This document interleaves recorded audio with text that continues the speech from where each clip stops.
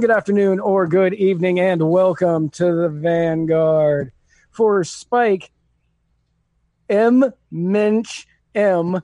Cohen, I am Matt Wright, and together we are traversing the muddied waters of freedom. M. Mensch M? Yeah.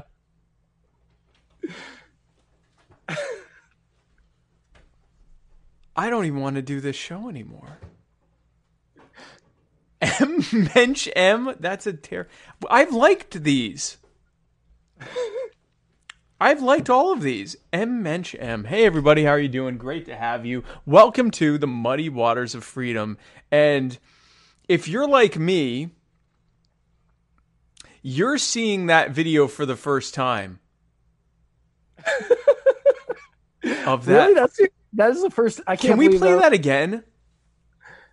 Yeah, I don't care. I mean, it's not that long. For those who are just tuning in, thanks for joining us. I'm going to play this again because, my God, that was terrible. This is, and Matt, just so you know, they're going to hear it initially, and we won't, but then we'll hear it too. This is, I don't even know how to describe this. So if you didn't already hear this in the intro, go ahead and listen again, because this, holy hell. To come to the McDonald's at Love's on the Ford Avenue exit, and I waited in line to get my food. I had already done my mobile order so that, people don't pay for my stuff, because I just always like to pay for it myself. But well, that's nice. I'm on my way home from work.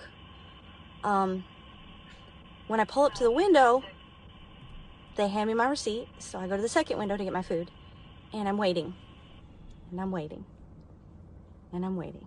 At McDonald's. And so the girl comes to the window and asks me what my order was. I repeat my order and my coffee. She's actually crying. Order. And they asked me to pull up because my food's not ready. It's an English muffin meal with a hash brown and coffee. And I mean, I hadn't eaten since probably about, I've been up for a very long time, but I haven't eaten in a while, so I was kind of hungry.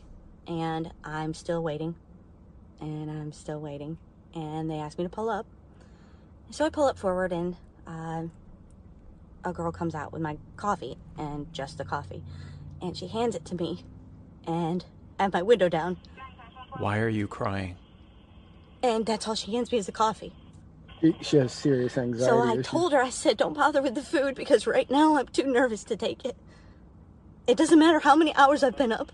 It doesn't matter what I've done for anyone. She has never been to McDonald's. Right now I'm too nervous to take a meal from McDonald's because I can't see it being made. All of us are nervous to take a meal from McDonald's. Yeah, you should. That's part of the experience. What's going on with people nowadays? That's part of the experience. Just give us a break. Please just give us a break. I don't know how much more I can take. I've been in this for 15 years, and I've never, ever had such anxiety about waiting for McDonald's drive-thru food. So just have a heart, and if you see an officer, just tell them thank you. Because I don't hear thank you enough anymore.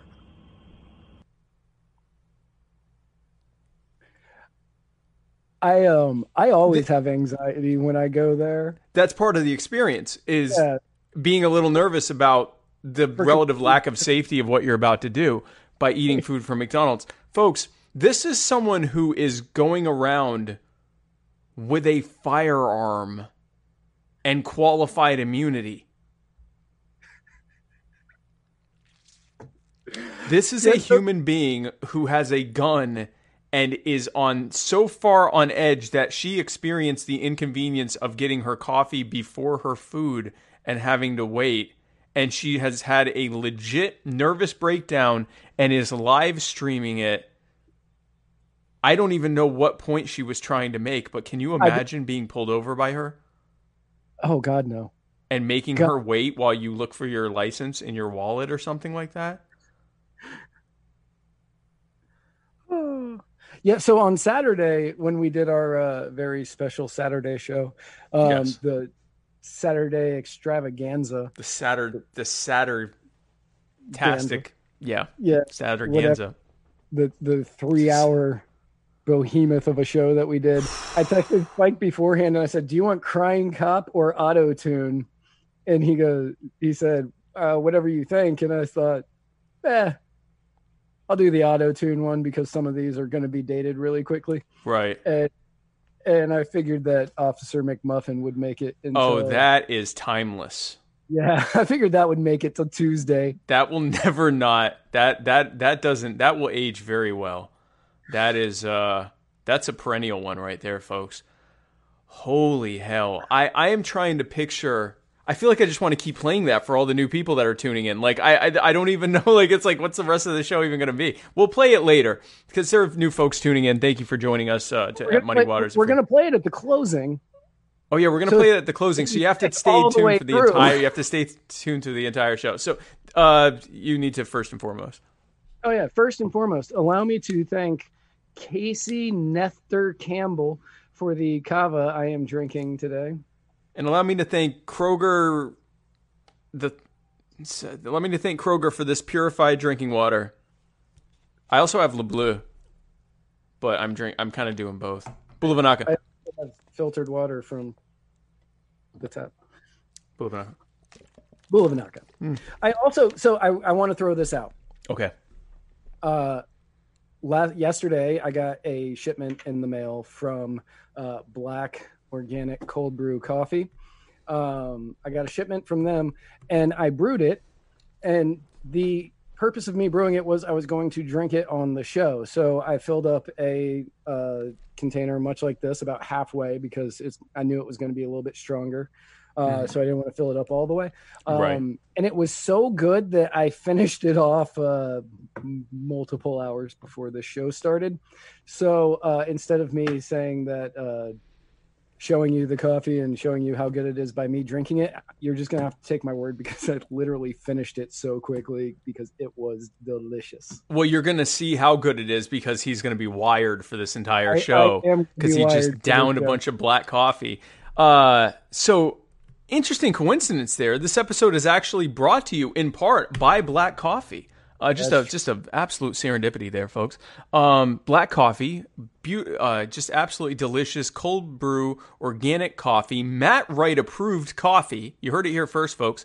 And be sure to go to blackbrews.com and you can get your black coffee today. And if you use the checkout code MW, you get free shipping, and we get like $2. So. It's the best of both worlds. You get money, or you get free shipping, we get money. If you do that, or Muddy Waters gets money. This episode is also, of course, brought to you by the Libertarian Dad Bod Calendar, featuring some of the sexiest libertarian men to ever be both sexy and libertarian at the same time. Perfect social distancing tool there, folks, to carry around one of these. Everyone is going to want to stay at least 6 feet away from you at all times. LibertarianDadBod.com, only $12 shipped, and $30 if you want it signed by yours truly and shipped. That's me there, Mr. April. This episode is also brought to you by the Libertarian Party Waffle House Caucus, the fastest growing caucus in the Libertarian Party of any kind. We used to joke and say that we were the fastest growing waffle related caucus. We're now just the fastest growing caucus in the party. I absolutely love it. This episode again is brought to you by Black Coffee. Blackbrews.com. Use checkout code MW for free shipping and for us to get $1. This episode is also brought to you by the Jorgensen Cohen campaign. Joe Jorgensen and I are running to set America free and to provide common sense libertarian solutions to the problems that have been created by the Democrats and Republicans. Jorgensen Cohen 2020. That's JOJ2020.com. And of course, this episode is brought to you by Henry McMaster, who is and will always be an absolute bitch. For anybody that's rushing over to blackbrew.com, that's BLVCK. Yes, BLVCK, BREW or BREWS. If you do Black Brew or Black Brews, either of those work. But yeah, BLVCK, black, right, spelled in the classic Russian way. I don't know why it's spelled that way, but so it's very good. It's so good it doesn't even have to be spelled correctly. That's how good it is. So speaking of why things are that way, and not knowing, but just learning to enjoy it. Sarah Huckabee Sanders is releasing her book this fall after the smashing success of John Bolton's book, The Room Where It Happened. She released her own book called Speaking for Myself, but no one should expect the same type of tell-all that John Bolton released today. In his book, of course. Today. Fun fact about The Room Where It Happened. It was number one like a week before it came out. It was number one on all of on like book selling charts, on political charts, on all of them. It was number one because people really, really wanted to read an angry man spilling all of the information that he had, to only find out that the thing that made him the angriest was he didn't get to bomb Iran. He didn't get to murder hundreds of people.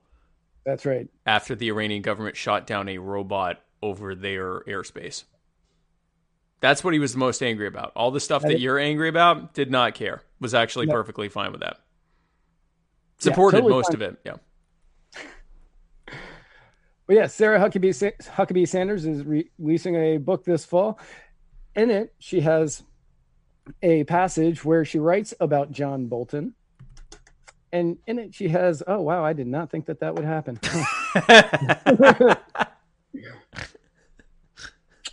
Yep, need to learn a little bit more on how to do things. You're doing your best, and I'm proud of you. Let's see if adding that again. I do not do... there we go. It's getting better. Just start reading. I'm going to just keep adding them until... Cool. Here we go. This is perfect, folks. There we go. That's pretty close. That's close enough. She has such gems as Bolton was a classic case of a senior White House official drunk on power who had forgotten that nobody elected him to anything. She also says Bolton apparently felt too important to travel with the rest of us. As we were ready to depart from the Winfield house, we loaded onto, I should have included the rest of that.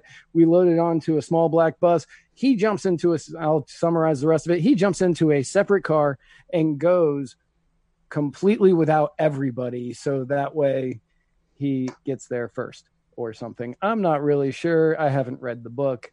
Often Bolton acted like he was the president, pushing an agenda contrary to President Trump's. And my favorite part was that Mick Mulvaney, according to Sarah Huckabee Sanders, said, let's face it, you're a effing self-centered son of a bee. Biscuit-eating bulldog. And as Chris Reynolds says over on YouTube, be sure to join us over on YouTube, youtube.com/muddywatersmedia. Chris Reynolds says the federal court said that Bolton can release the book, but he can be sued in civil court later. We call that a win-win, I guess, in the lawyer world. That's a win-win there. But yeah, so so Sarah Sanders was able to find someone who is worse than Sarah Sanders, and that would be, of course, John Bolton, who is a terrible man. And one of the best things Donald Trump ever did was getting rid of him. According to his book. His own book. His own book. He the thing he was most angry about was that the attacks on Iran would kill up to Trump said no to the attacks on Iran, which when he found out that that they would kill up to 150 people. Yeah. In retaliation for shooting down a robot that may have been over their airspace. Right. So Trump, again, we are not Trump fans here. If this is your first time tuning in, we are not Trump fans here by even any stretch of the imagination. We are Jorgensen Cohen fans. But one of the few things Donald Trump did that was not terrible was deciding not to bomb Iran and start a war over the fact that they shot down a U.S. robot drone that might have actually been over their airspace, or at the very least was pretty darn close to their airspace, which, I think at that point you can call no harm, no foul. It was close enough to not warrant bombing them. And John Bolton was in the room where that happened. And he was not happy about it. He was not happy about it. He was not happy that murder... And allegedly... You can watch our show on Saturday for a more in-depth look at this. But allegedly, the Ukraine stuff, he was rather indifferent on. He was like, oh, they probably shouldn't be doing this, but whatever. Yeah, Like, that's the thing. He didn't. He either was perfectly fine with it, or he was, he was either perfectly fine with it or was willing to just kind of look the other way. And I mean, that's like, but this is interesting that, and this is a very common thing where people on both the Democrat side and the Republican side, when someone defects from that side, they'll go, oh, well, now we like those people because they defected. Even if they defected for the absolute worst reasons, they still will, they still will have a newfound respect for them. And it's like, why? They're everything that you hate. Very interesting dynamic there. But yeah, so, and speaking of Donald Trump himself, Donald Trump, president of the U.S., he's taken a page out of his 2016 playbook. He's already laying the groundwork for blaming election fraud for some reason. He says, rigged 2020 election. This is all caps boomer posting, by the way, folks. Early morning boomer tweeting. Rigged 2020 election. Millions of mail-in ballots will be printed by foreign countries and others. It will be the scandal of our times. Of course, he didn't clarify why he's saying this, or if he has any intelligence of such a thing, or nope, just saying it's out there. Just saying that it's there. It's almost a threat that he's going to do it. Right.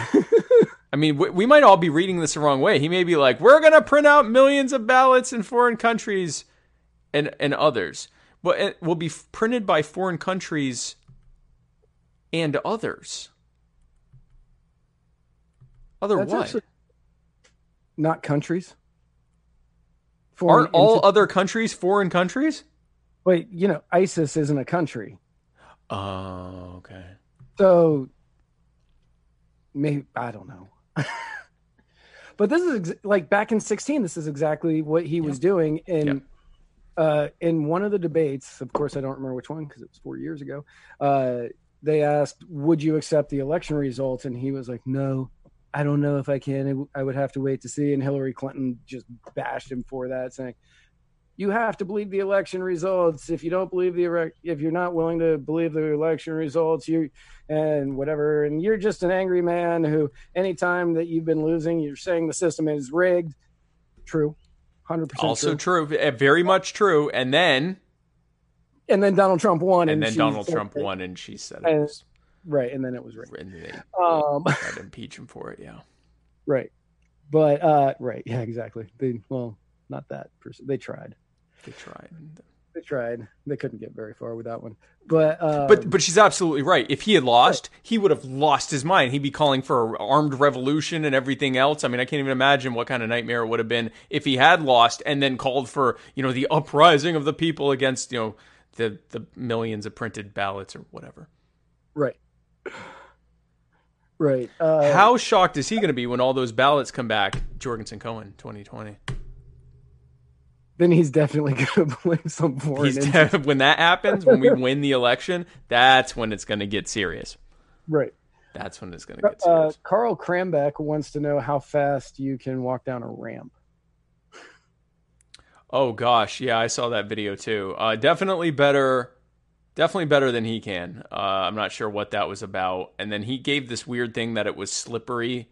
I could walk down a slippery ramp even better than that. And then he had to kind of do a little running finish there. I'm not sure what to tell you about that. Yeah, that was bizarre. It was weird. And I don't like going after people's perceived infirmities or anything else. I'm not, if someone's in their 70s and they have some mobility issues, that doesn't mean they can't run for something. But especially for someone who, promotes himself as one of the healthiest and strongest individuals in human history, that was a very odd. It was a very steep ramp. Yeah, you could see, like, he started here.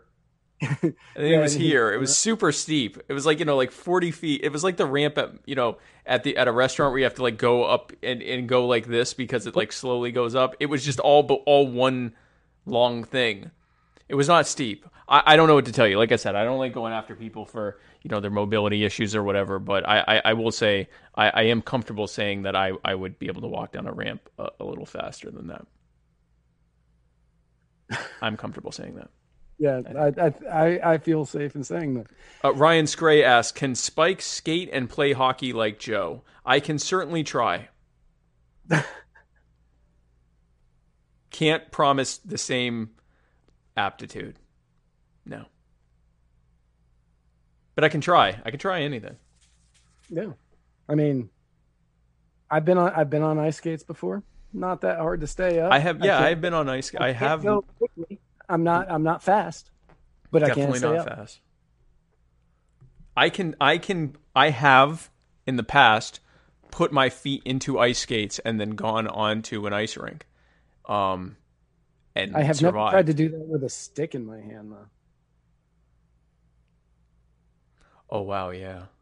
Yeah. I'm not sure how good I would be at the at the Oh, and then trying to get something with it. Oh man. Yeah, no, that would be very difficult. That would be very, very difficult. I'll try. I might not try.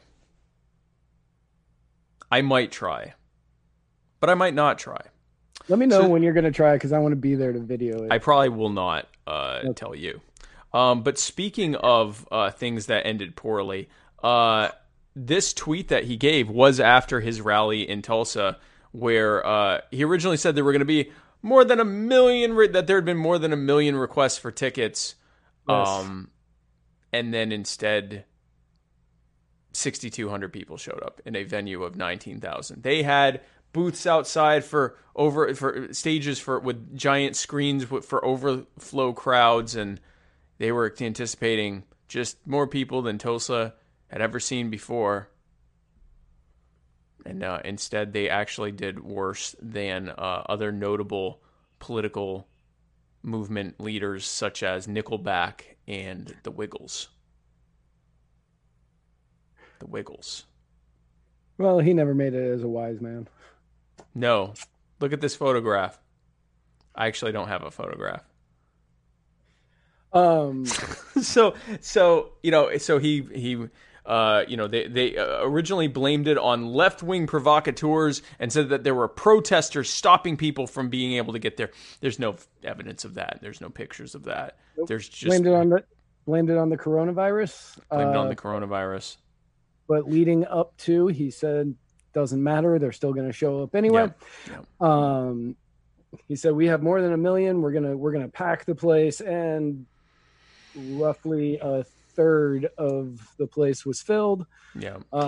They tried blaming it on the TikTok K-pop kids who apparently they did. The reason there were more than 1 million requests supposedly is because they were just ramping up requests for tickets. But then it turns out that they actually follow up.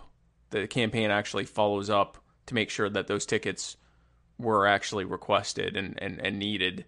And if the people don't follow up with information, those tickets don't count. So that certainly was a fun prank, but that's not why only 6,200 people show up. But that is not what happened. That's not what happened. Now,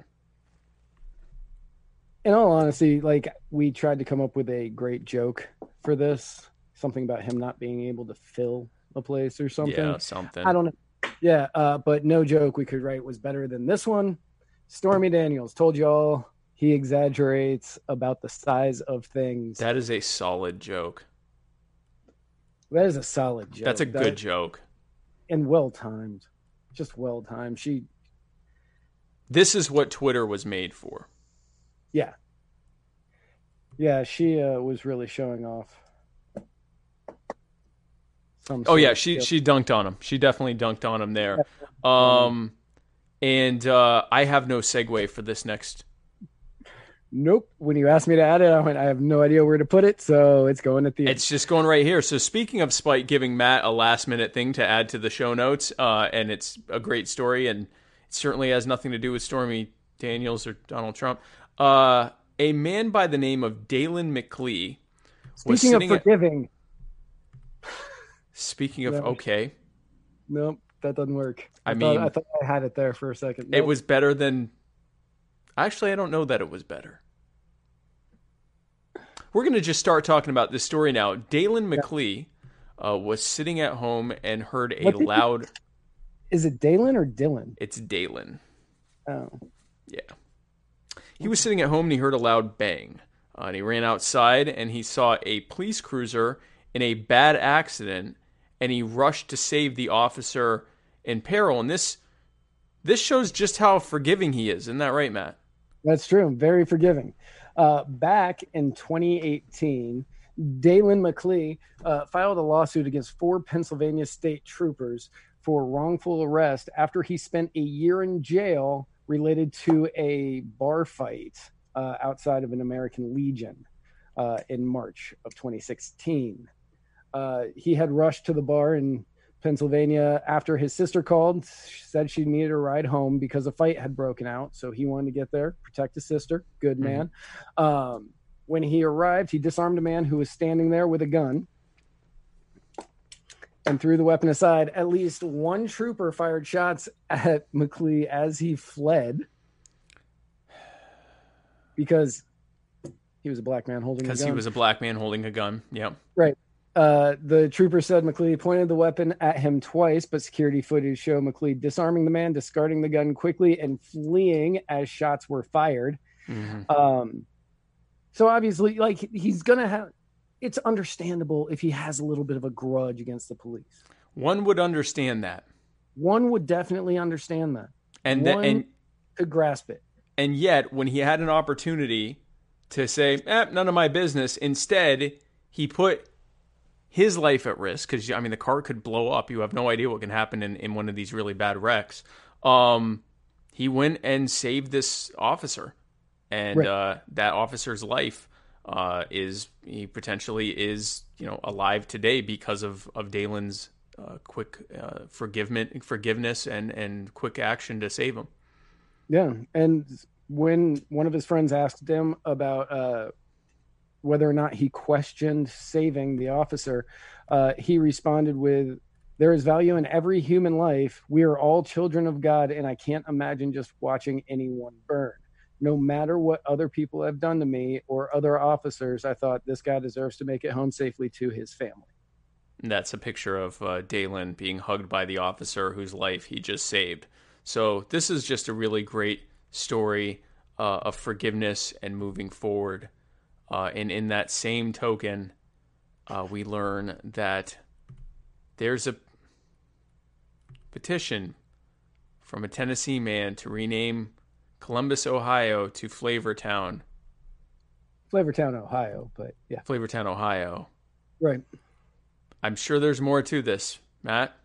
No, not really. I just thought that was hilarious, and I 100% wanted to put it in the notes. There is a petition to change the name of Columbus, Ohio, and the guy who started the petition is for some reason in Tennessee. Maybe he's from Ohio. I don't know. I'm not willing to say. So Guy Fieri is at least from Columbus? He is from Central Ohio. So, yes. So let's go to the comments. We got some questions here. Oh gosh, man, this became an AMA.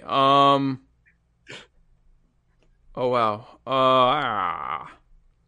Where do I start?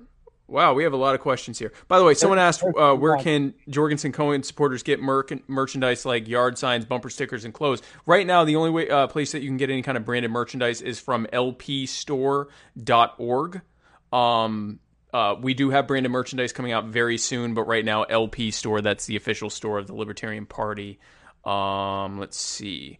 John S. Hurtley asked, how is your offshore ballot printing going? We actually can't talk to you about that, but millions and millions. There was an NDA that was signed. He can't just discuss these. Yeah, I mean, I don't want to get in. I don't want to break the law. Let's see. I already asked that.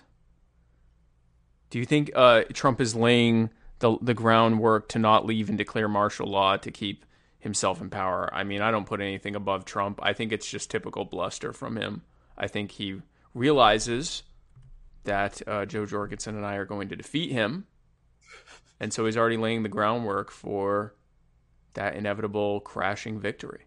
Or for us. Crashing defeat for him. Crashing victory for us. Crashing defeat for him.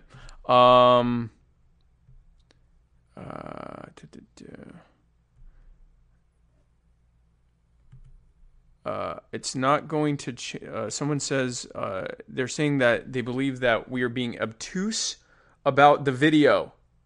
There is a lot of tension in the U.S. right now, and most of it is aimed at law enforcement.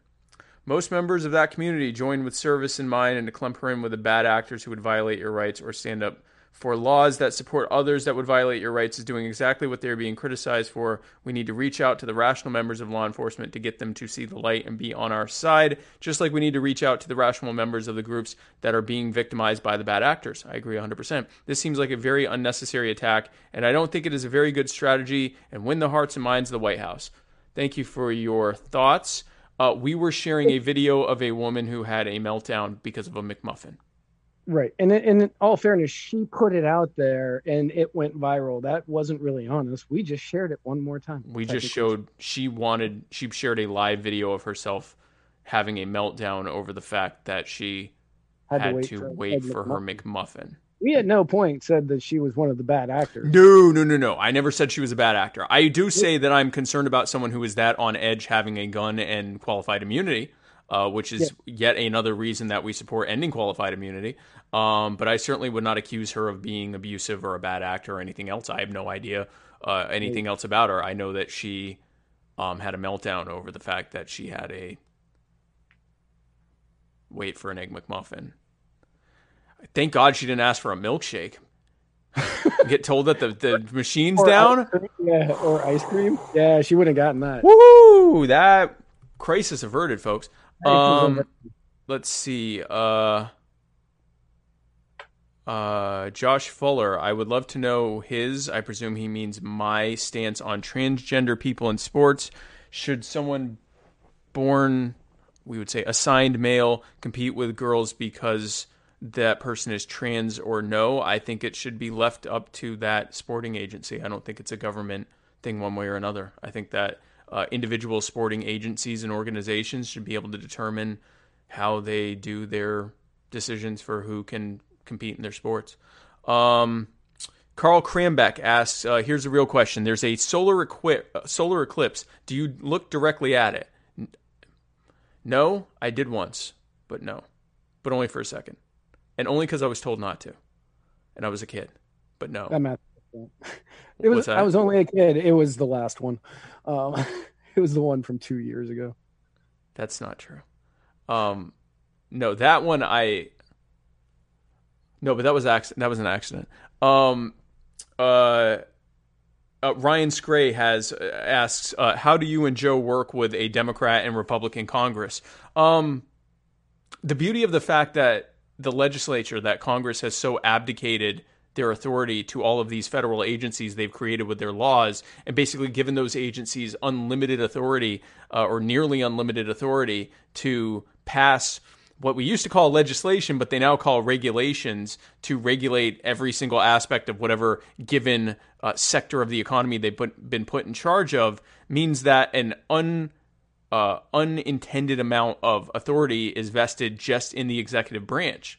The beauty of that is that when Joe comes into office, she'll be able to undo all of that. She'll be able to get rid of all of those overly burdensome regulations. She'll be able to unstaff entire agencies and not replace anyone in them. She'll be able to do things like ending the wars unilaterally by simply declaring them unnecessary and bringing the troops home, because Congress never declared war. They simply had a authorization of use of military force, which gives basically unlimited authority to the president to determine whether or not we need to stay in these wars. Joe will decide we don't. Bring the troops home. And the war on drugs by descheduling all the drugs.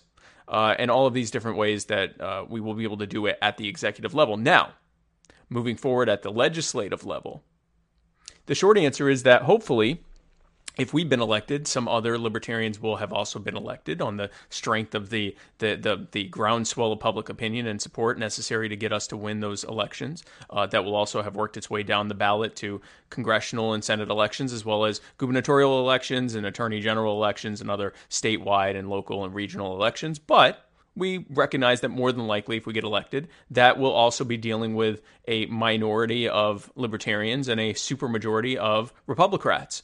And so the beauty of that is that gives us a perfect opportunity to draw a very clear line in the sand. And on the one side of that line is Joe and I and everyone in Congress who is working to remove the boot from the neck of the people. And on the other side of that line is those who are doubling down on the bad ideas that created such a public groundswell of opposition to them that it got us elected in the first place. And that those people are still working to keep that boot firmly on the neck of the people for no other reason than to preserve their own power and influence and to allow there to continue to be unnecessary, needless harm being done as a result of their actions. That is how we will work with them, for lack of better words. Now, Josh Fuller says, I 100% agree with you. I don't know which question was his, but I think it was the trans sports question. Okay. He says, thanks for the input, and it will be my first year voting, and I'm going LP. So thank you, Josh. That means a lot. Have one. Well, that's one down. Alyssa Lott says, someone on Joe's podcast appearance last night asked about comments you made supporting Antifa. Can you clarify if that is true or what was intended by the comments made? Thank you, heart emoji. Elisa, here's what I've always said regarding Antifa. There is no organization called Antifa. Antifa is basically shorthand for anti-fascism. If you are against fascism, you are, in fact, Antifa. It would be like saying, like, anonymous, or saying I support gun rights or something like that. There is no actual organization called Antifa. You have people who claim the mantle of Antifa, and there are people who claim the mantle of Antifa who do some amazing and helpful and charitable and peaceful things. These are great people. There are other people who claim the mantle of Antifa who do violent and destructive things. And what I've always said is that there is no such thing as Antifa, or there is no organization called Antifa, that Antifa is simply anti-fascism. That if you are a libertarian, you are inherently against fascism, which makes you Antifa, and that anyone who uses violence for anything other than immediate defense of self and others, and who destroys property for no good reason, I am against. Whether they call themselves Antifa or the Proud Boys or the Three Percenters or whatever they call themselves, if they're doing those things, whatever mantle they claim, I am against that. Because we should only use force and violence in direct defense of self and others. Whether you're, a private sector actor, or whether you're in the government or anything else, you should not be using violence just to impose yourself on others, or just to be violent, or just to harm people. So that's what I've always said. And Joe and I are against Donald Trump's threat to make Antifa to relabel Antifa as a terrorist organization. Because that will effectively make it so that if you are against fascism, the government reserves the authority to deny you your due process rights, not allow you to have an attorney, and put you in Gitmo if they want to. Or use assassination. Because again, American citizens have been killed overseas. They've been assassinated without any trial or due process or anything else because they were labeled terrorists. So if that happens with anyone who's against fascism in the United States, including libertarians, including the vast majority of Americans, if you are not either in support of fascism or just ambivalent to fascism, if you say, yes, fascism is bad, under Donald Trump's orders, you would effectively be Antifa, which, if they decide, they can just label you a terrorist. And you don't get an attorney, and you don't get a trial, and you don't have habeas corpus. They can hold you for however long they want to, and they don't even have to tell anyone why. They don't have to declare that they even have you. They don't even have to acknowledge that they have you.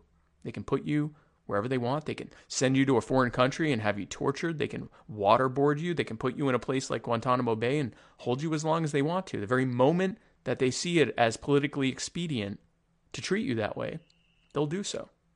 And simply labeling something as nebulous and unorganized as Antifa, anti-fascism, being against fascism as terrorism, is a slippery slope that none of us want to go down. And that's what I've always said regarding that subject. Let's see. So to who asked that? Ignatz71. Which cabinet post are you shooting for under the Jorgensen-Cohen administration? So laser legend Matt Hicks and I will both be press secretary and chief of staff. It's going to be the Matt Tacular duo doing the chief of staff. The Matt Tacular chief of staff and press secretary for me. Yeah. Let's see what else here. Someone thanking me for the detailed description. You're welcome. And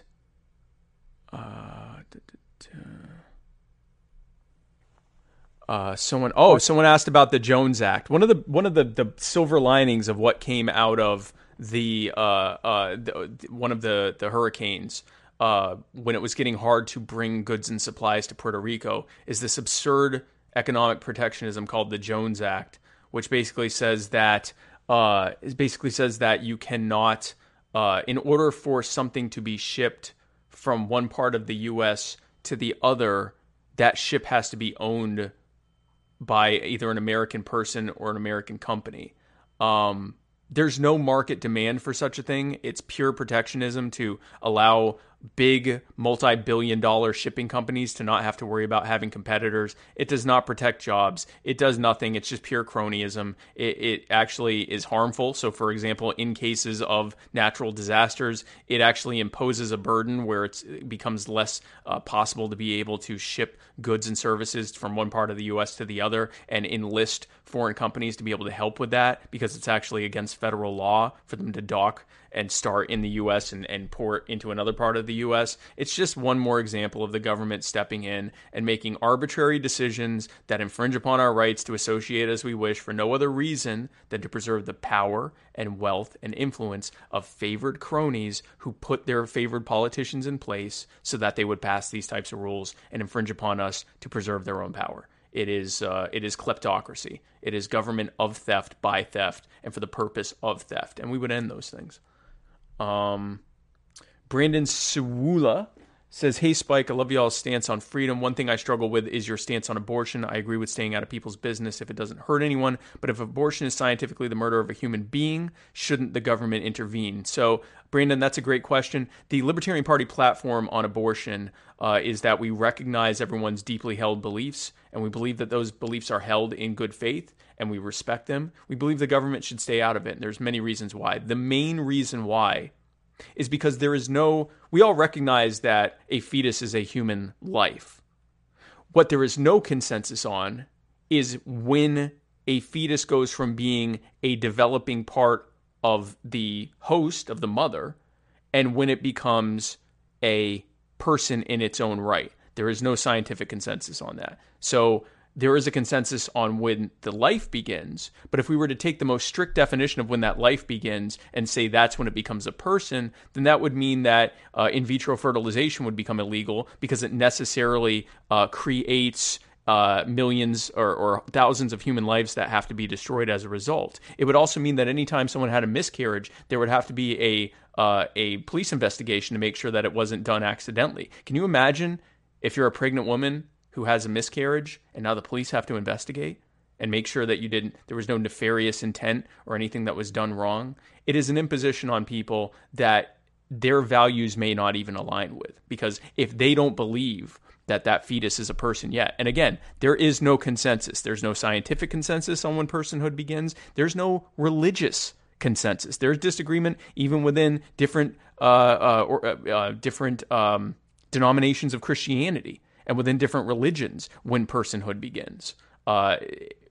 Absent that consensus, it would be wrong for any government or any organization to tell an individual person, you have to comply with my definition of when that personhood begins. And it is a very, very tough situation. I think that it is not nearly as cut and dry as both pro-choicers and pro-lifers make it out to be, and we greatly respect that. But we believe absent that consensus, it would be wrong for government to enforce a one-size-fits-all approach that no one is advocating for.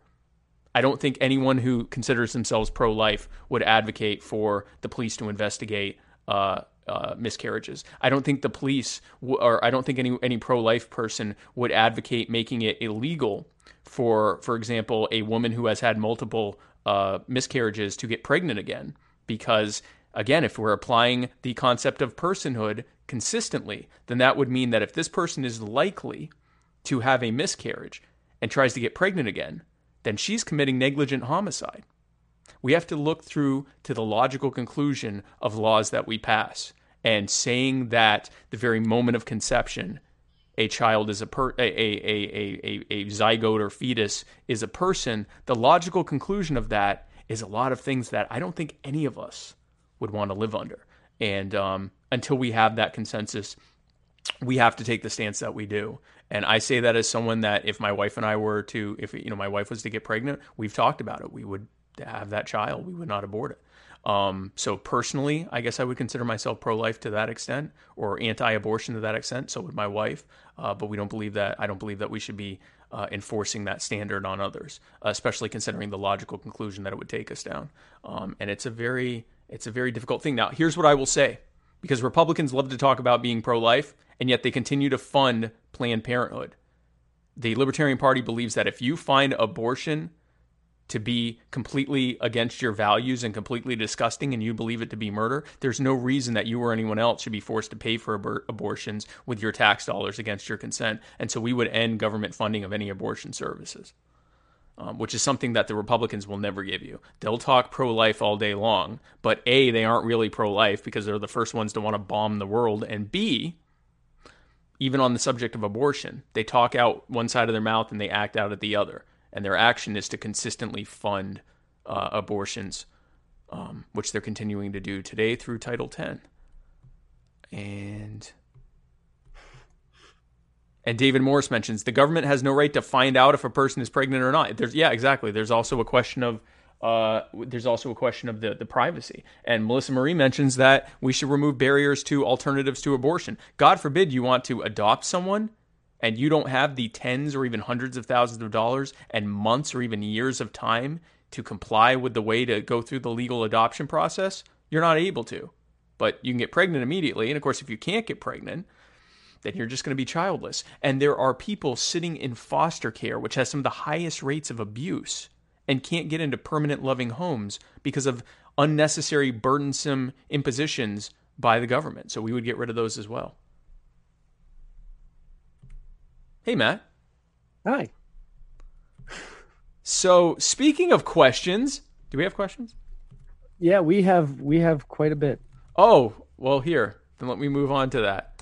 So speaking of questions, this is the fun part of our show called Personal Injury Attorney, Chris Reynolds, Attorney at Law, Anchor Call-In Moment.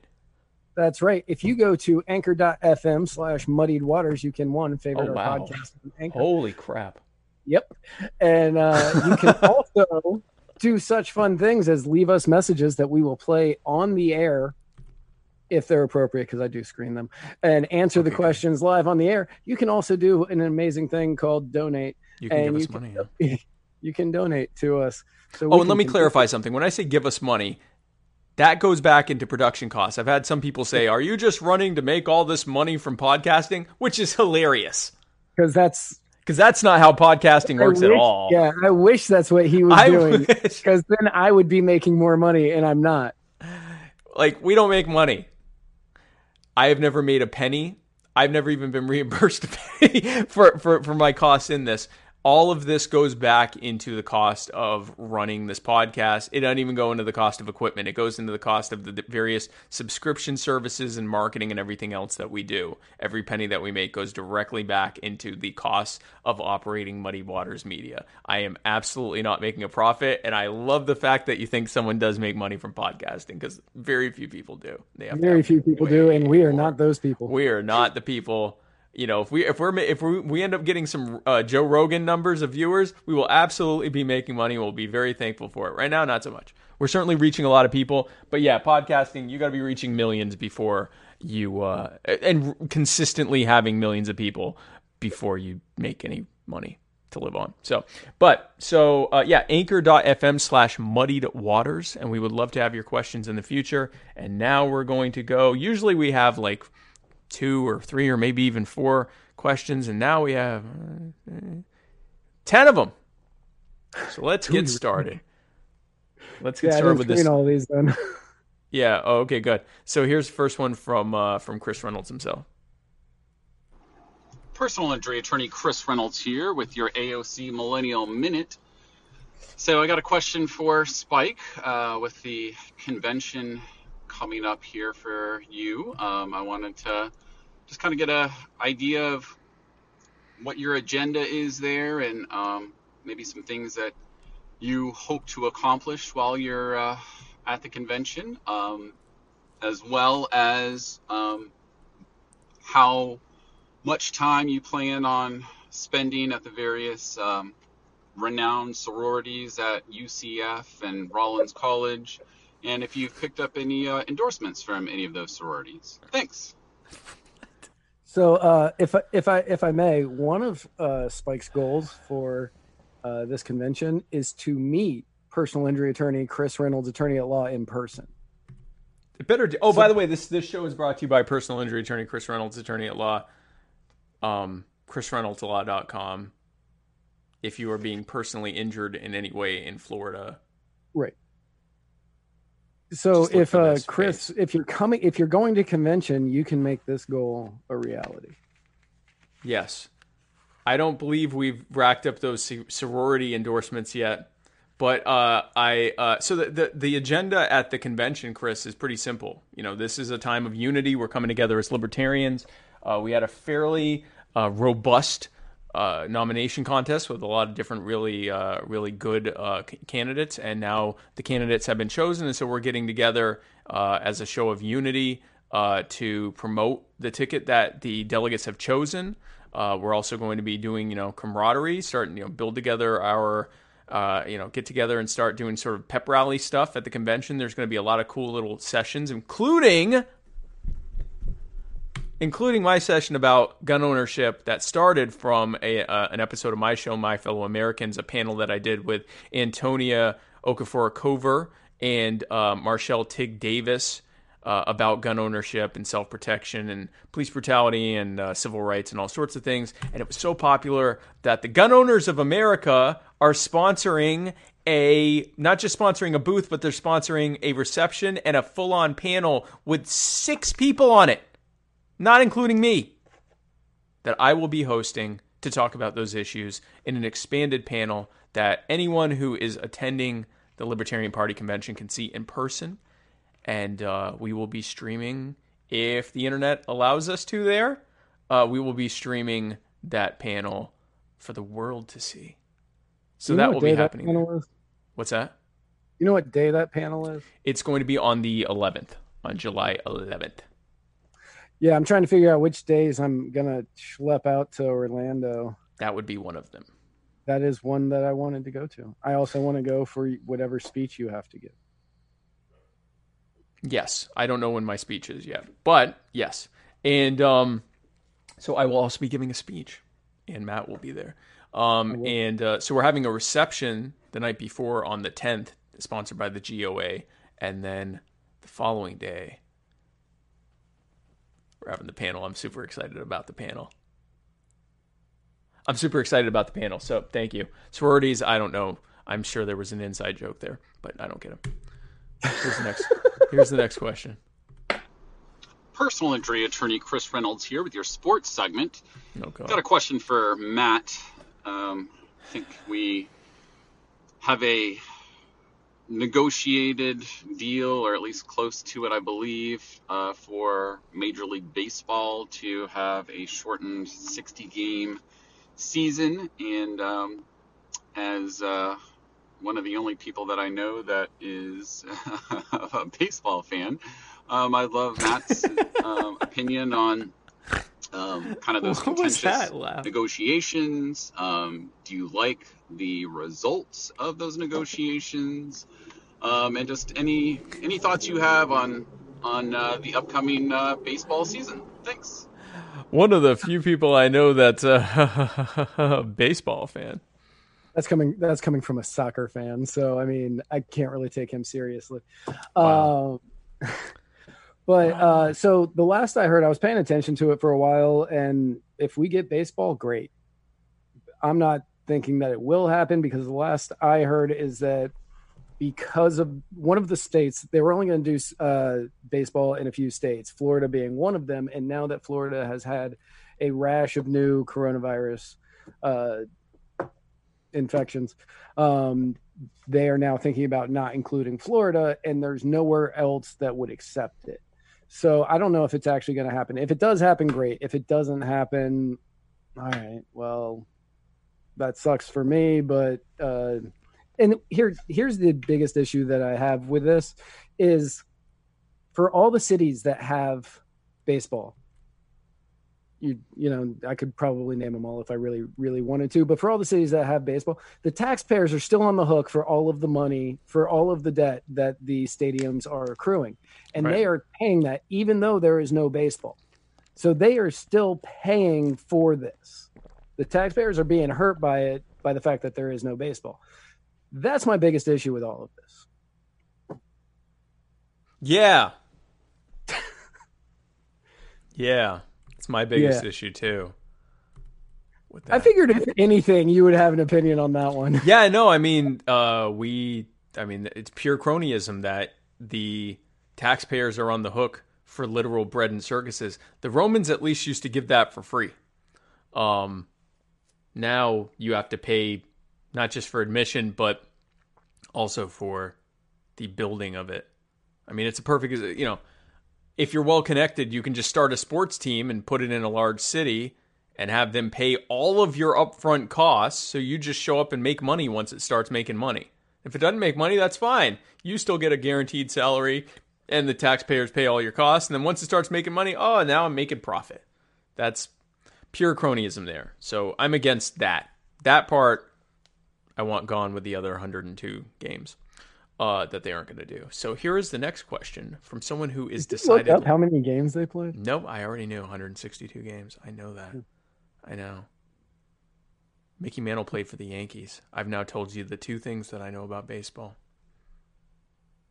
Babe Ruth originally played for the Red Sox. That's right, he did. And then they traded him for like some schmuck no one's ever heard of.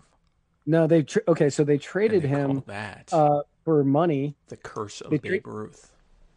or the curse of the Bambino. Yeah, they Babe traded him for money, which the owner of the Red Sox at the time invested into a Broadway show that bombed. The curse of Babe Ruth, they call it. The curse of the Bambino. That's what they call it. Who is Babe Ruth? That's right. Yes. So next question here from someone who Is- clear. Lance Hawk, I'm not trying to dox you here, but are you in Fort Myer, Florida? Because if so, that park is awesome. Trying to dox people on our show. That's I'm not, but gosh. What's your I zip just- code, Lance? I wanted to know if it was that. I wanted to know if it was that stadium because that Matt stadium, has your social security number and a list of your greatest fears. So that's so cool. what's that?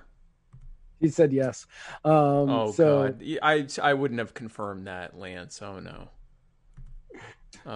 yeah, no, that stadium's amazing. I try to get down to it every year because my birthday is during spring training, and I always like to go down there. But this year there was no spring training, so obviously I didn't get to do it. He's gonna come to your house for his birthday, Lance. So here's a question from someone who is not, decidedly is not, Chris Reynolds. Because if she was, Proudly noted superfan Sarah Anderegg here. Also, fun fact, wearing my brand new Muddied Waters media shirt from the new shop. So Yes. awesome. Thank you, Nice. you guys. I do have a question for both of you. Spike, of course, because, you know, VP. Also, I would love your opinion, Matt, as always. And it's about student debt. Obviously, student debt is horrible and it just keeps on getting worse and worse. And it's taking a really big toll on a lot of people's lives and I think making them feel very, very trapped.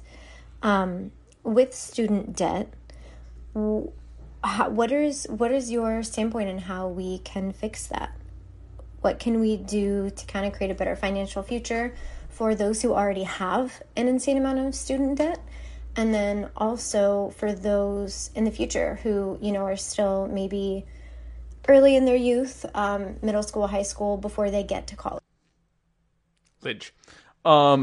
So Sarah, thank you for your question. So student debt's a huge problem. It's trillions of dollars now that have been racked up by people who increasingly are not able to find work in their chosen field of study. Let's look at why student debt exists in the first place. Usually, in a market set free in just a market that is determined solely by providers and consumers, a price equilibrium has to be held, because if the price goes too high, fewer people start showing up because they can't afford it. And it doesn't matter what it is, school, the hospitals, the chicken sandwich store, whatever. Anything, the old chicken sandwich store. Some would call that a restaurant. But so at the chicken sandwich store, if the chicken sandwich price gets too high, people stop going. At university, if the price gets too high, people stop going.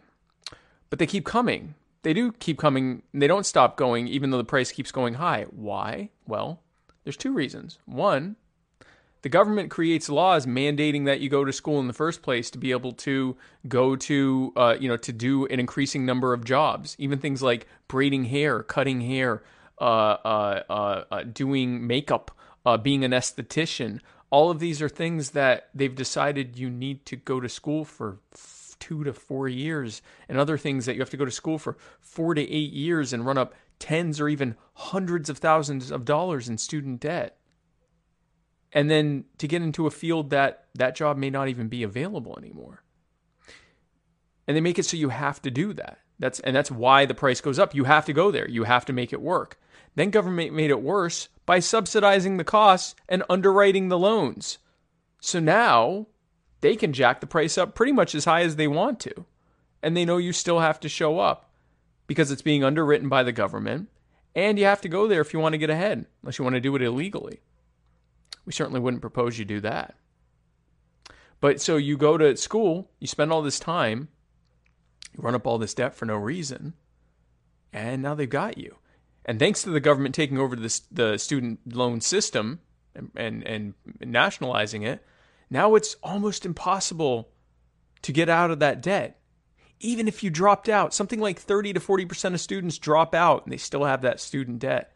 So you're looking at nearly half of the student debt. Well, roughly a third of the student debt that it was run up by people who never even got their degrees. And that's government-owned student debt. So that's why the price went up. That's why the debt exists. Imagine if instead of having to go to school, you could have simply apprenticed under someone, which many of those laws, even after you go to school, you still have to apprentice under someone afterwards, proving that you often didn't even really learn anything in school to begin with. And they acknowledge that, which is why they tell you have to apprentice. It's like, okay, now that you've done what we require of you, now go learn how to actually do the thing you want to do, which really should have been all that mattered. Imagine if instead you could have gone straight into apprenticeship or internship and worked directly under the people who were doing what you want to do professionally. And once you reach some level of mastery or excellence in that, they sign off and you can now do that thing with the official mark of approval of whatever organization, trade organization is for that type of work. Imagine how many tens of thousands and hundreds of thousands of dollars you'd save by not having to run up that debt. Imagine the years you'd get back by being able to learn how to do something in a matter of months or maybe a year or two instead of spending 4 years, 8 years or longer to learn how to do that thing. Not even to learn how to do that thing, but just to go through whatever compliance with the government is required for you to be able to even pursue a degree in that thing.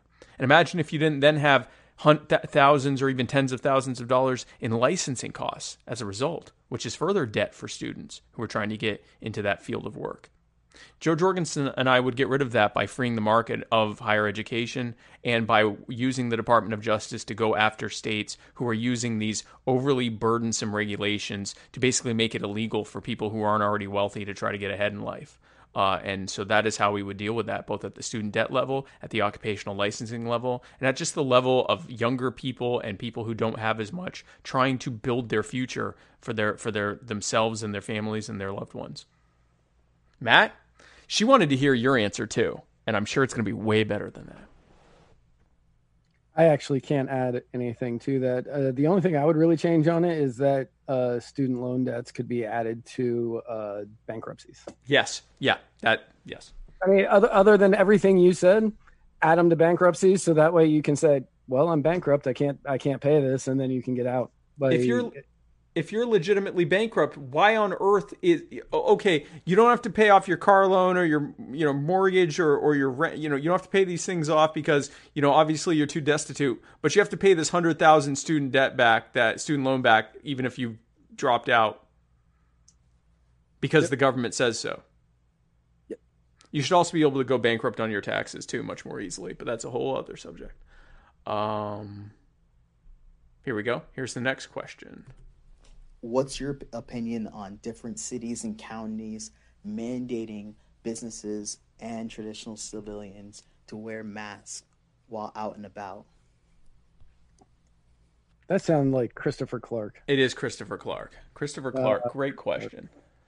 I think, especially, I will tell you, I personally typically wear a mask when I'm out in public, especially, and I wouldn't say I wear a mask when I'm like driving around or if I'm just walking around outside or at the beach or something like that. But if I'm going in, you're not one of those people who wears one like at the beach. Well, wears one in their car.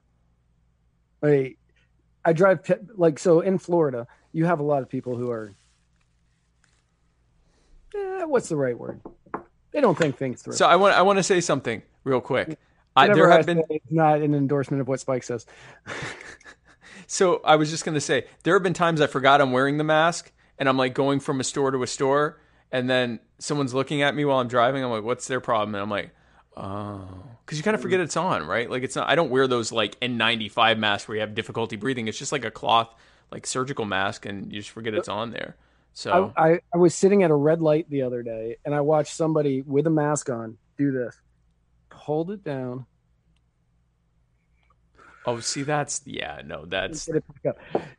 it down, hit the vape, put it back up. And I'm like, you're in your car. You're in your car. Yeah. Yeah.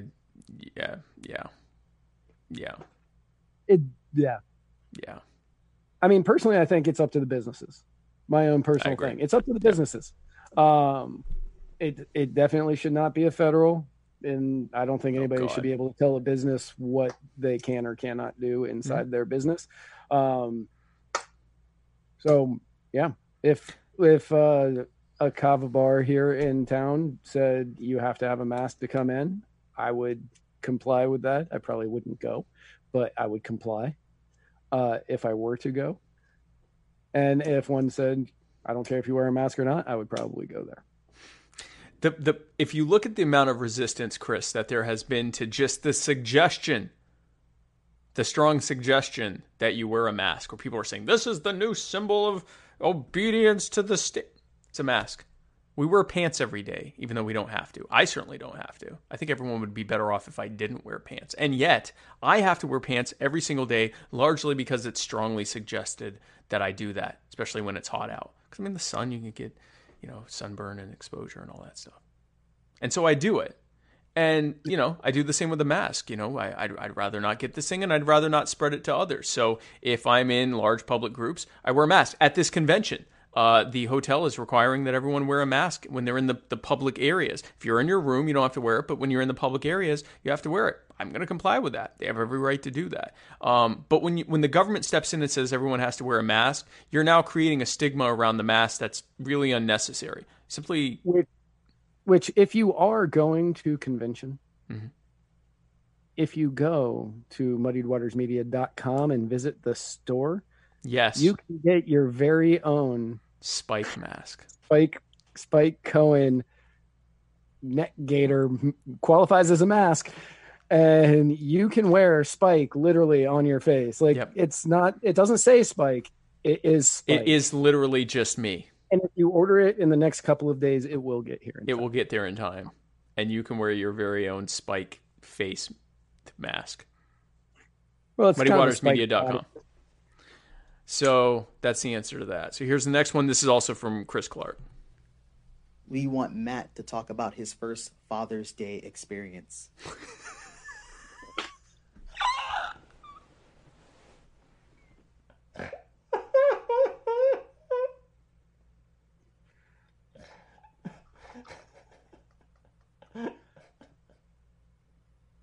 So my girlfriend has two beautiful, lovely. She's watching. Has two beautiful, lovely children that I love very much, and I don't consider myself to be a father figure to them, but apparently everybody else in the world does. So I was forced into celebrating Father's Day, even though I don't believe in celebrating Hallmark holidays or government mandated ones. Wait, is Father's Day government mandated? No, but I just tossed it in. Um, The tyranny of Father's Day. the tyranny of Father's Day. No, so when I was growing up, my dad never celebrated Father's Day. He goes, "I don't need this, so don't ever give me anything." And I held true. I was like, great. And I decided to adopt that same policy. But my girlfriend, my lovely, beautiful girlfriend, whom I love very much, she did not adopt that policy. She did not. So they let me sleep in, which, Nice. no other gift is needed at that point. They let me sleep in. And then we had a very lovely Sunday. We went out to a couple of parks where they played on the playground stuff.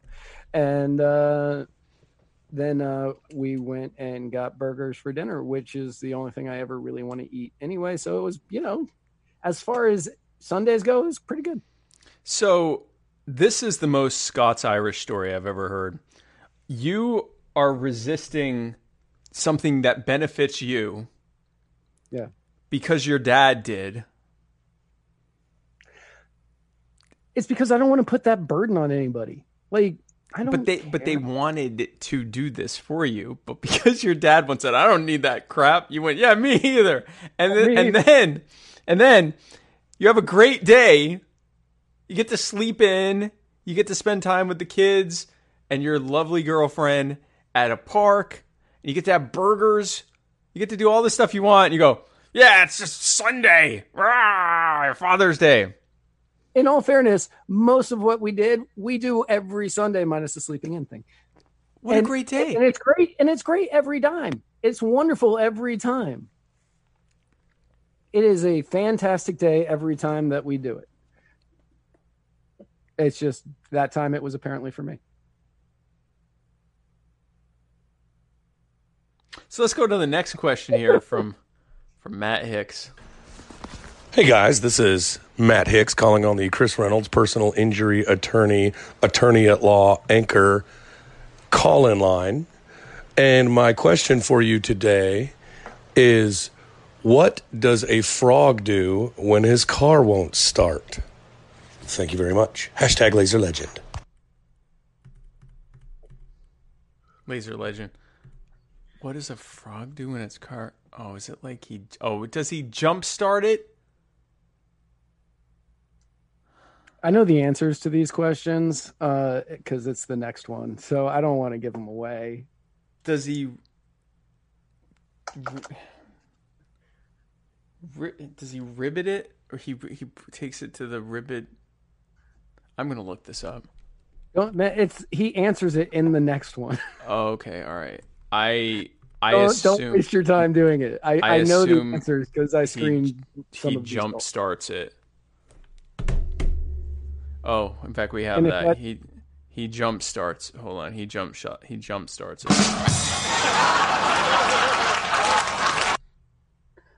He jump starts. You might want Casey Nichols. What's that? Casey Nichols has a very good response. Casey Nichols. Casey Nichols. Yeah, Casey Nichols. Oh, Toad. He gets it. Oh, for God's sake. No, that's another very good response to that question. Oh man. All right. Okay. Can we just move on to the next one? Sure. Okay. Hey guys, this is Matt Hicks calling in on the Chris Reynolds personal injury attorney at law anchor call-in line. I am calling in with the answers to my previous question. If a frog's car won't start, the first thing he does is try to get a jump. And if that doesn't work, he gets it towed. Oh, God. Hashtag Laser Legend. So we were both right, and everyone loses.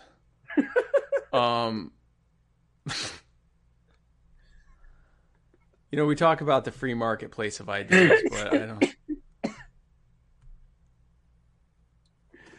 He's not even... Is he a dad? No.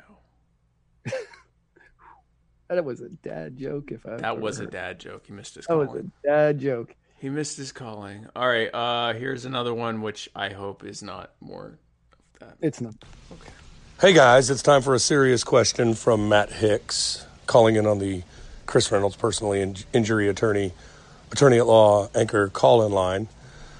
In light of Donald Trump's recent remarks that he wants the federal government to somehow figure out a way to put people in jail for a year for desecrating the sweet, beautiful American flag.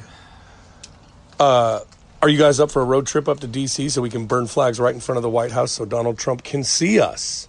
Because I'm down. #LaserLegend. Oh, hold on. #LaserLegend. So I'll let you give your thoughts on this nonsense first. So as far as a road trip to DC, well, normally I would be on board. He's a dad now. Yeah, I've got responsibilities. So I can't. Yeah, I will. Okay, so what I will say is, if you steal a flag from someone, someplace, or something, oh yeah, you should be punished. Yeah. If you, well, just for whatever you do to it, yeah. And if you destroy something, you should be punished harder. If you go out and you purchase that flag and you decide to burn it out in front of the White House, I see no issue. I see no issue whatsoever. If you steal from someone else, you should have to give it back to them or buy a new one or whatever. You should have to deal with the consequence of your actions. I personally think that, and this is just my personal opinion, I'm certainly, if someone wants to burn flags, that's on them. They certainly have every right to do that. I personally think flag burning is kind of a lazy form of protest. I get that it incites feelings and gets people to pay attention to you, but I just find there are better ways to protest. I'm not saying don't do it. I'm just saying, me personally, if someone said, hey, you want to go to a flag burning? I'm like, probably not. I mean, is there going to be other stuff happening too that's fruitful, or are we just making ourselves feel better by burning pieces of cloth? With that said, if burning flags was ever made illegal, I would engage in campaigns where we just bought thousands of them and burned all of them at the same time, because you shouldn't make it illegal to burn an object that you own, especially a piece of cloth. It is certainly not what the founders intended. There is certainly nothing in the Constitution justifying it. And I have heard plenty of veterans who say, as much as I'm disgusted by someone burning a flag, then as much as it disgusts me, I fought for people's right to do exactly that. So I think were you reading that in the comments? Why? Is that what someone said? Yeah, wow, there you go. Yeah, Ryan Scray said that literally as you were saying it. Yeah, I literally was not reading that, but and like Melissa Marie said, the flag represents the very freedom that lets people burn it. Like, it's just,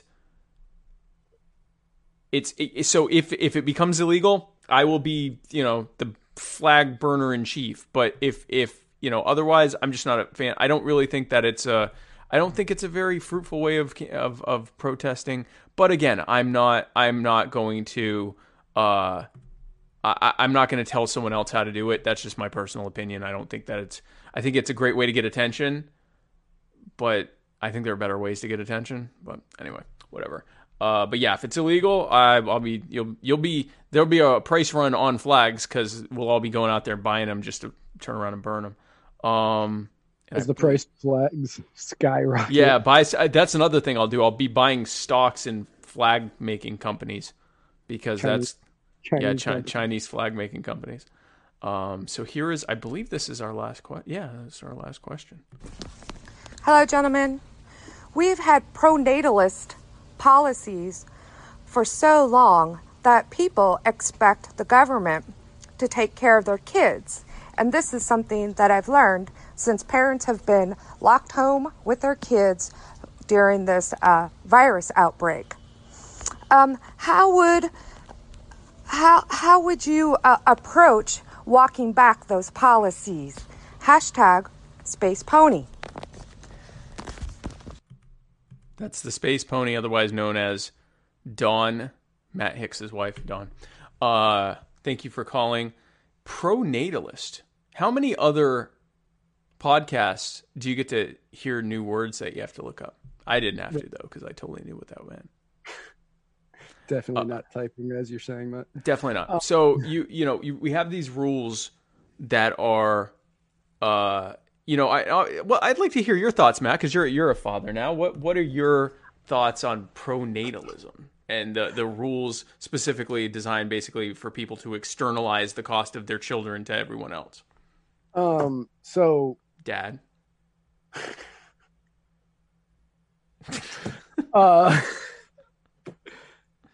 So it's nobody else's responsibility to take care of your kids other than you.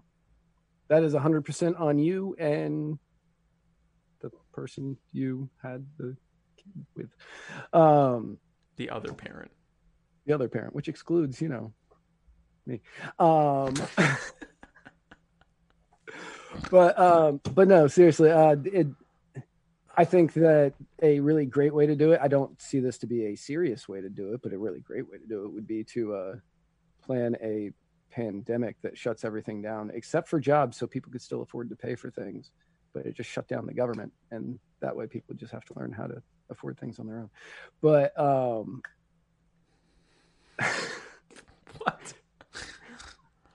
Oh, I must be getting punchy because I think you just said that we should have another pandemic that only doesn't is shut down the activated economy. by government service. Right. Okay. I guess that's one plan. I said it wasn't a serious plan. Well, good. Yeah, you need to figure out a way to get off of the government addiction.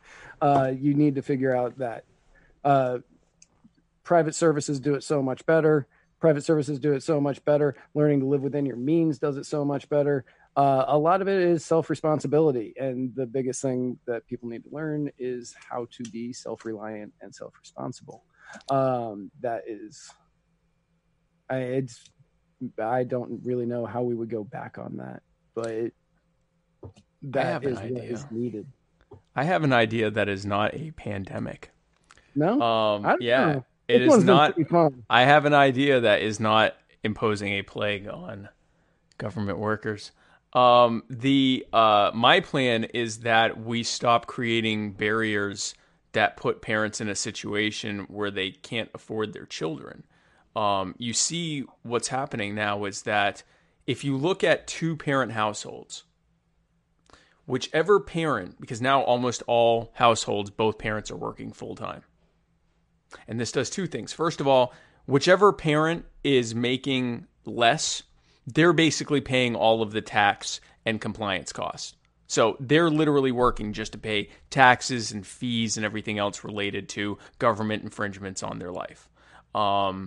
They would not have to be working if the government wasn't imposing itself that way. So you would have either a parent at home full-time with the kids, or you would have two parents just not having to work as much, or you'd have two parents working and having more disposable income so they could afford the services for their children.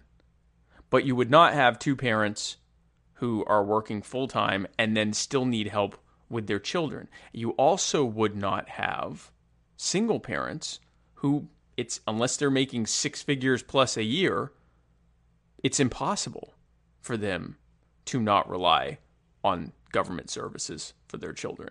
So I would say that this is what has happened as a result of the government. This is an extension of government's war against people who aren't super, super, super rich, which is these impositions of regulations and burdens and taxes and other barriers and other fees on them for just trying to live their lives, making a living, having their children taken care of, and all of these things. If you removed all of that, we wouldn't have the problem that we're having right now.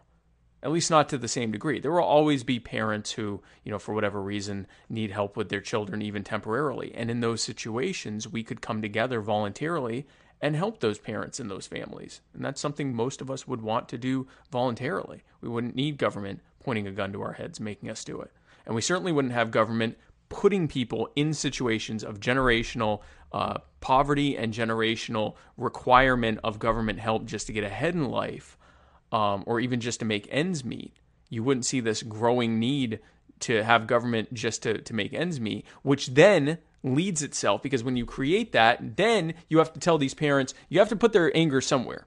You can't tell them, hey, the reason that we're doing this, the reason that you need our help is because we've put you in that situation. Instead, you say, the reason you need this help is because it takes a village to raise a child. And these people out here who don't want to be taxed to pay for your children, they're selfish. They hate you and your children. What's their problem? Why won't they take care of their village? Don't we all live together as a common human family? Blah, blah, blah, blah, blah, blah, blah, blah, blah. Because they're distracting from the fact that the only reason those people need help in the first place is because the government put them in that position of needing help in the first place. So that's the answer to that. Hashtag Space Pony, hashtag Laser Legend. Brought to you by the Chris Reynolds, personal injury attorney, Chris Reynolds, attorney at law, anchor call-in moment.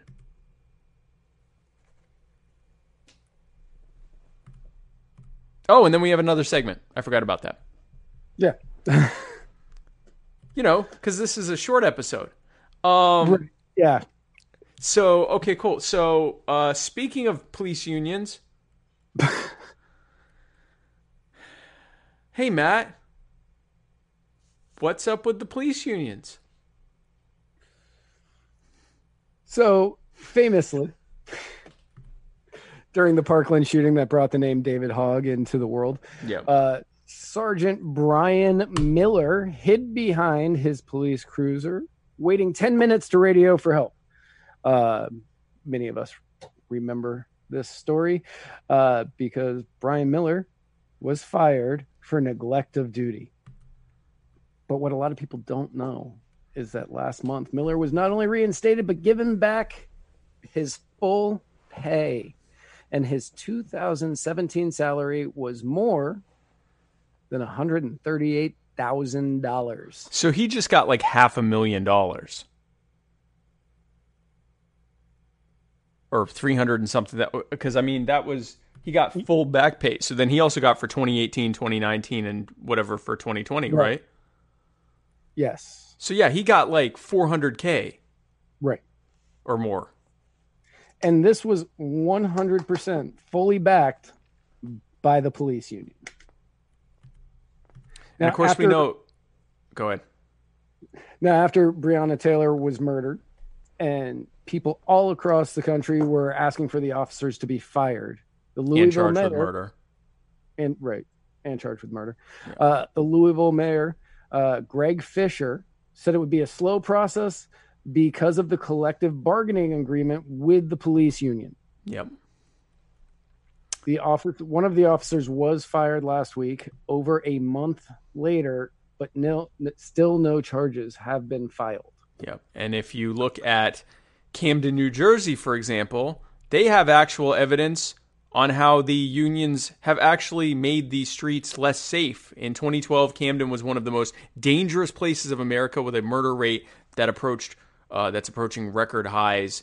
And the New York Times reported that police unions had all but ceded the streets to crime. The police acknowledged that they have all but ceded these streets to crime, with murders on track to break records this year. And now, in a desperate move to regain control, city officials are planning to disband the police department. That's right. And hopefully the unions with them. The union contracts made hiring officers super expensive. And the cops on the payroll were being paid too much, and they weren't getting the job done, obviously, with murders reaching record highs. So The city did exactly that. They fired all of them. Good. Everybody. And they went back to hiring all new officers and training all new officers all over again. They reorganized under the county with lower pay, adding focus on rebuilding trust with the community, and murders declined. Imagine that. So they have a union again because that's the law there, but they focus on use of force policy that's aimed squarely at de-escalation. Imagine that. Police force not trying to start wars, gun battles in the streets. Right. Now, the city is not the safest city. Camden, New Jersey, definitely not perfect. But since 2012, since they fired everybody, there has been improvement. So, what does this have to do with anything? This was 8 years ago. This past week, the King County Labor Coalition, which is a subsidiary of AFL-CIO, has kicked out the Seattle Police Union. Good. They kicked them out. They will no longer be bargaining on their behalf. And this is a huge step in the right direction. Yes. Because without the bargaining expertise of organizations like the AFL-CIO, they're forced to have to do the bargaining on their own, and it would probably sound something like, I am not Derek Chauvin. They are not him. He killed someone. We didn't. We are restrained. And you know what? I'm saying this to all the cops here. Because you know what? Everybody's trying to shame us. The legislators, the press, everybody's trying to shame us into being embarrassed about our profession. Well, you know what? This isn't stained by someone in Minneapolis. It's still got a shine on it. And so do theirs. So do theirs. Stop treating us like animals and bugs, and start treating us with some respect. That's what we're here today to say. We've been left out of the conversation. We've been vilified. It's disgusting. It's disgusting. This is the New York Police Department that arrested so many people that the New York State had to actually suspend habeas corpus because they had no time frame for how they would be able to process the tens of thousands of people that were being rounded up who weren't even participating in the protest, which, by the way, was perfectly legal. Yeah. They were just they had reporters, they had delivery drivers, Uber drivers, they had food delivery drivers, they had just people going about there, and they were just rounding up everyone and putting them in makeshift prisons and jails. Yep. So many so that the courts had to actually suspend habeas corpus for the first time since the Civil War. And this is the guy telling us that, you know, they're the ones not being treated with respect. And he also said, we've been left out of the conversation. Apparently what Mike forgot is that they started the conversation. Yeah. They were included, and then they started it. Yeah. Yeah. And when we say they, we mean the New York Police Department, because when people showed up unarmed and peacefully protesting, they were brutalized by the New York Police Department. So we don't mean the police as some, the same way people would if one Antifa person did something, they'd say, oh, Antifa just did that. We're talking specifically about that police organization and what they did. Can you imagine if this guy had to wait for a McMuffin? Did you read the comments? I have not, but I'm sure. Because John Hurtley said that. Oh, wow. Yeah, exactly. Can you imagine this guy? I'm serious. God forbid one of these people goes to McDonald's and asks for a milkshake. And one of our Periscope watchers says respect is earned. And yes, exactly. Just because you have a badge does not entitle you to respect. Absolutely not. It does not. Respect is earned. And you... And when as an individual need to earn it. And when they say respect, or at least when this guy says respect, what he's really saying is signing off on everything we do without question and never even acknowledging that there are times that we take bad actions. That's what his particular brand of respect is. It is the same respect that I assume he thinks he deserves when he's pulling someone over and expects them to not even have an opinion on that. It is that mentality that is being fostered by things like qualified immunity, civil asset forfeiture, the war on drugs, mandatory minimum sentencing, all of the terrible things that are resulting in police becoming increasingly militarized, not just in their equipment, but in their mentality, and is leading to greater gulfs and rifts between the police and the public, the people that they are sworn to serve, who increasingly don't like them and don't trust them and fear them and resent them. The greater American public is now experiencing what marginalized communities have been suffering from since the beginning, back when they were called the slave patrols. They are experiencing fear every time they see an officer of the law, and that needs to end.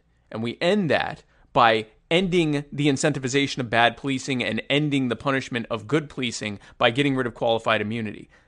By ending the endless stream of money that is being stolen by federal and state governments of people that haven't even been tried for anything yet, by ending the civil asset forfeiture program, ending the militarization of our police by ending the 1033 military surplus program that both Democrats and Republicans, including Joe Biden and Donald Trump, have signed off on and enforced and love every bit of.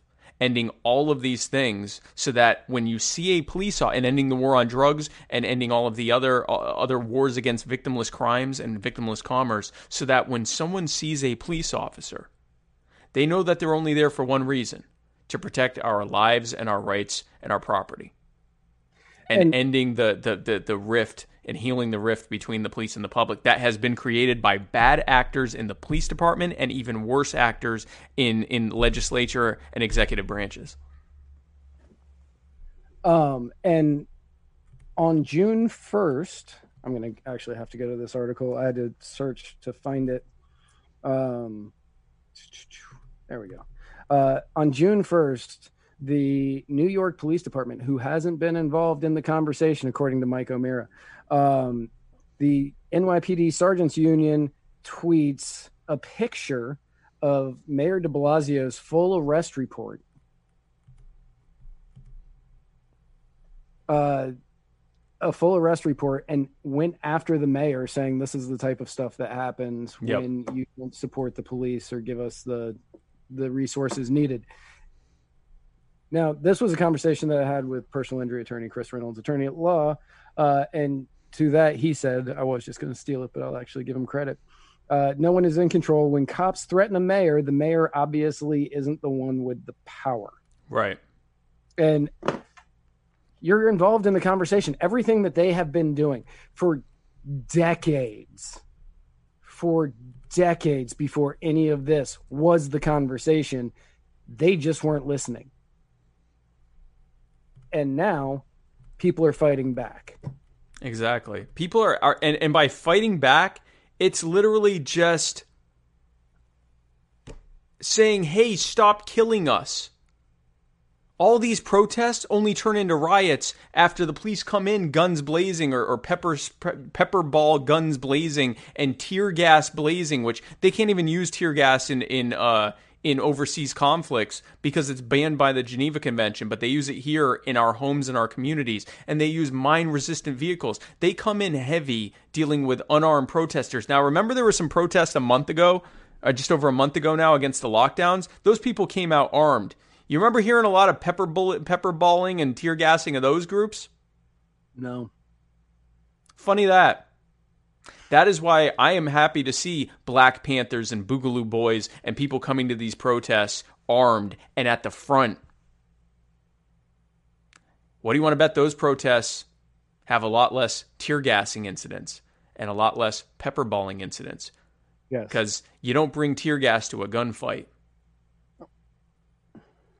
So that is... So basically get rid of police unions. Yeah. Oh, police unions. Yeah. And while you're at it, get rid of teachers unions. Now, let me ask you this, Matt. I have just had right before the show started, a Jorgensen ad, a Jorgensen Cohen ad released just now, and I haven't even looked at this yet. Do you think I should go ahead and play it now for the fine folks at home to see? Yeah, I'll play it now for the fine folks at home. Okay, here goes. Doug Kroll seems very excited about it, so... Yeah, Again, I have not seen this.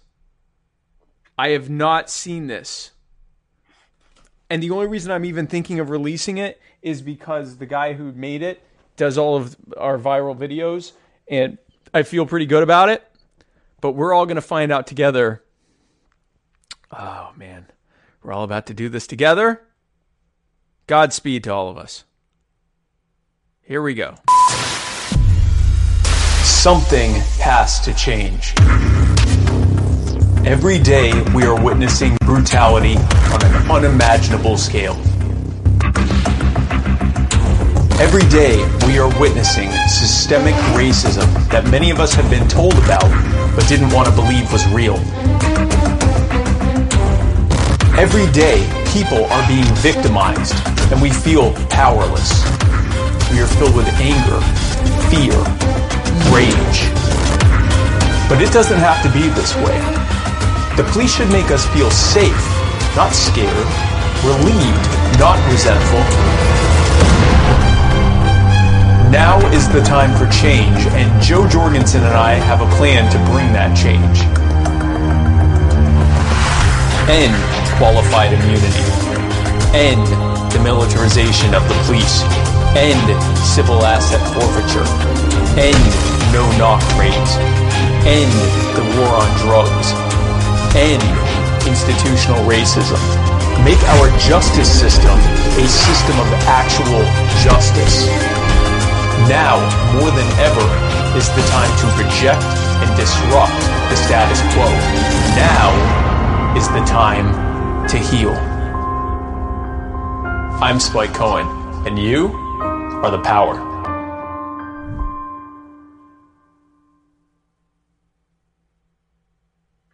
Well, if that didn't get you pumped and ready to go out and vote for Spike Cohen on November 3rd, I think, whatever the first Tuesday in November. I don't know what would. Oh, maybe a strip tease from Spike. Maybe a strip tease from Spike would get you just pumped to go out and vote for him. But since I'm certain we won't get that, you'll have to do with this. Yeah.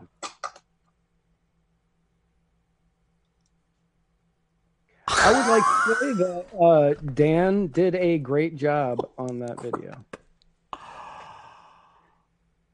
For all of our audio listeners who can't see Spike's face, elation would be the correct word for what you are missing at this moment.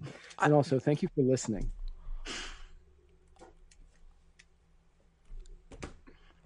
Visible elation. I'm just trying to describe for our listeners. Yeah, visible elation. Yeah. That was so good. Oh, wow. Matt, so now we need that link. Yeah, that's going to... Yeah, that we're going to be putting this up on our social media either tonight or tomorrow. We're all going to be able to share that, and that'll be... follow us on Facebook and Twitter, and follow us in the Joe Jorgensen Spike Cohen Facebook group. You won't have a hard time finding it. Let me put it that way, because that's about to be everywhere. Oh Oh, that was good. Yeah, Dan crushed that video. That was Dan. That was fantastic. Dan, that is Dan watching? I don't know if Dan's watching. I'm going to record a message for Dan right now, just as soon as I figure out how to do that on the computer here. Holy crap, was that good? Here we go. Dan, we just Dan, we just played that live on the show, which I'm still recording right now, and it was so good. I hadn't watched it yet. We just played it for everyone. Holy hell, was that good? So he didn't. Can he hear me? I don't believe. No, he can't hear you. Well, that's less fun. Well, Matt wants to say he liked it too. He'd like to say that he liked it too. Hold on. I'm going to make it so he can't actually hear you. Okay, go ahead.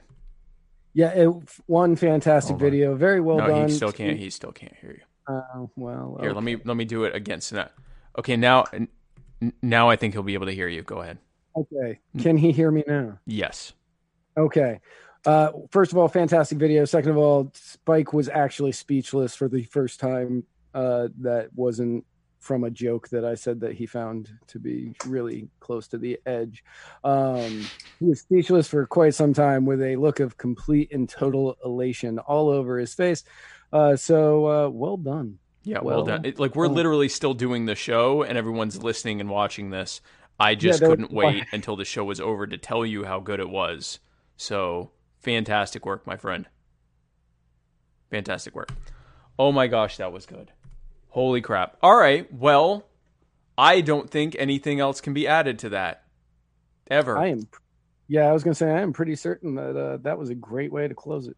That was a great way to close it. So, folks, thanks again for tuning into an amazing episode of The Muddy Waters of Freedom. Be sure to tune in tomorrow night for my show, My Fellow Americans. I'm going to be doing an AMA, answering all your questions. And so if I did not get to your questions if you ask me questions in this episode, be sure to join us tomorrow night, 8 p.m. Eastern, right here at Muddy Waters Media, and I will be sure to answer as many as I can. I used to promise that I would answer any questions that I received as quickly as I could, but I now sometimes get thousands of questions, and I've discovered it's functionally impossible for me to answer all of them. So I will try to answer as many as I can, and so be sure to tune in tomorrow night, 8 p.m. Eastern, and then tune in again next week. And I'll be on all sorts of different appearances between now and then, so be sure to just stay tuned to both my Spike Cohen page and to Muddy Waters Media, and we'll be sharing all those different episodes that I'm on, of different shows that I'm on. And then tune in again next week, Tuesday, 8 p.m. Eastern, right here at Muddy Waters Media for the Muddy Waters of Freedom, where Matt Wright and I parse through the week's events like the sweet summer children we are. Matt? And if you happen to be online and looking on where to follow us, head on over to muddiedwatersmedia.com and you can sign up for our newsletter. You can find all of our social media, and then head on over to anchor.fm/muddiedwaters and you can follow us there or find out all of the many, many, many, many, many different podcasting platforms on which you can find us. Yes. And thanks again for tuning in tonight. And I will see you tomorrow night on the Muddy Waters, or on My Fellow Americans, my show. And where we're going, we don't need roads.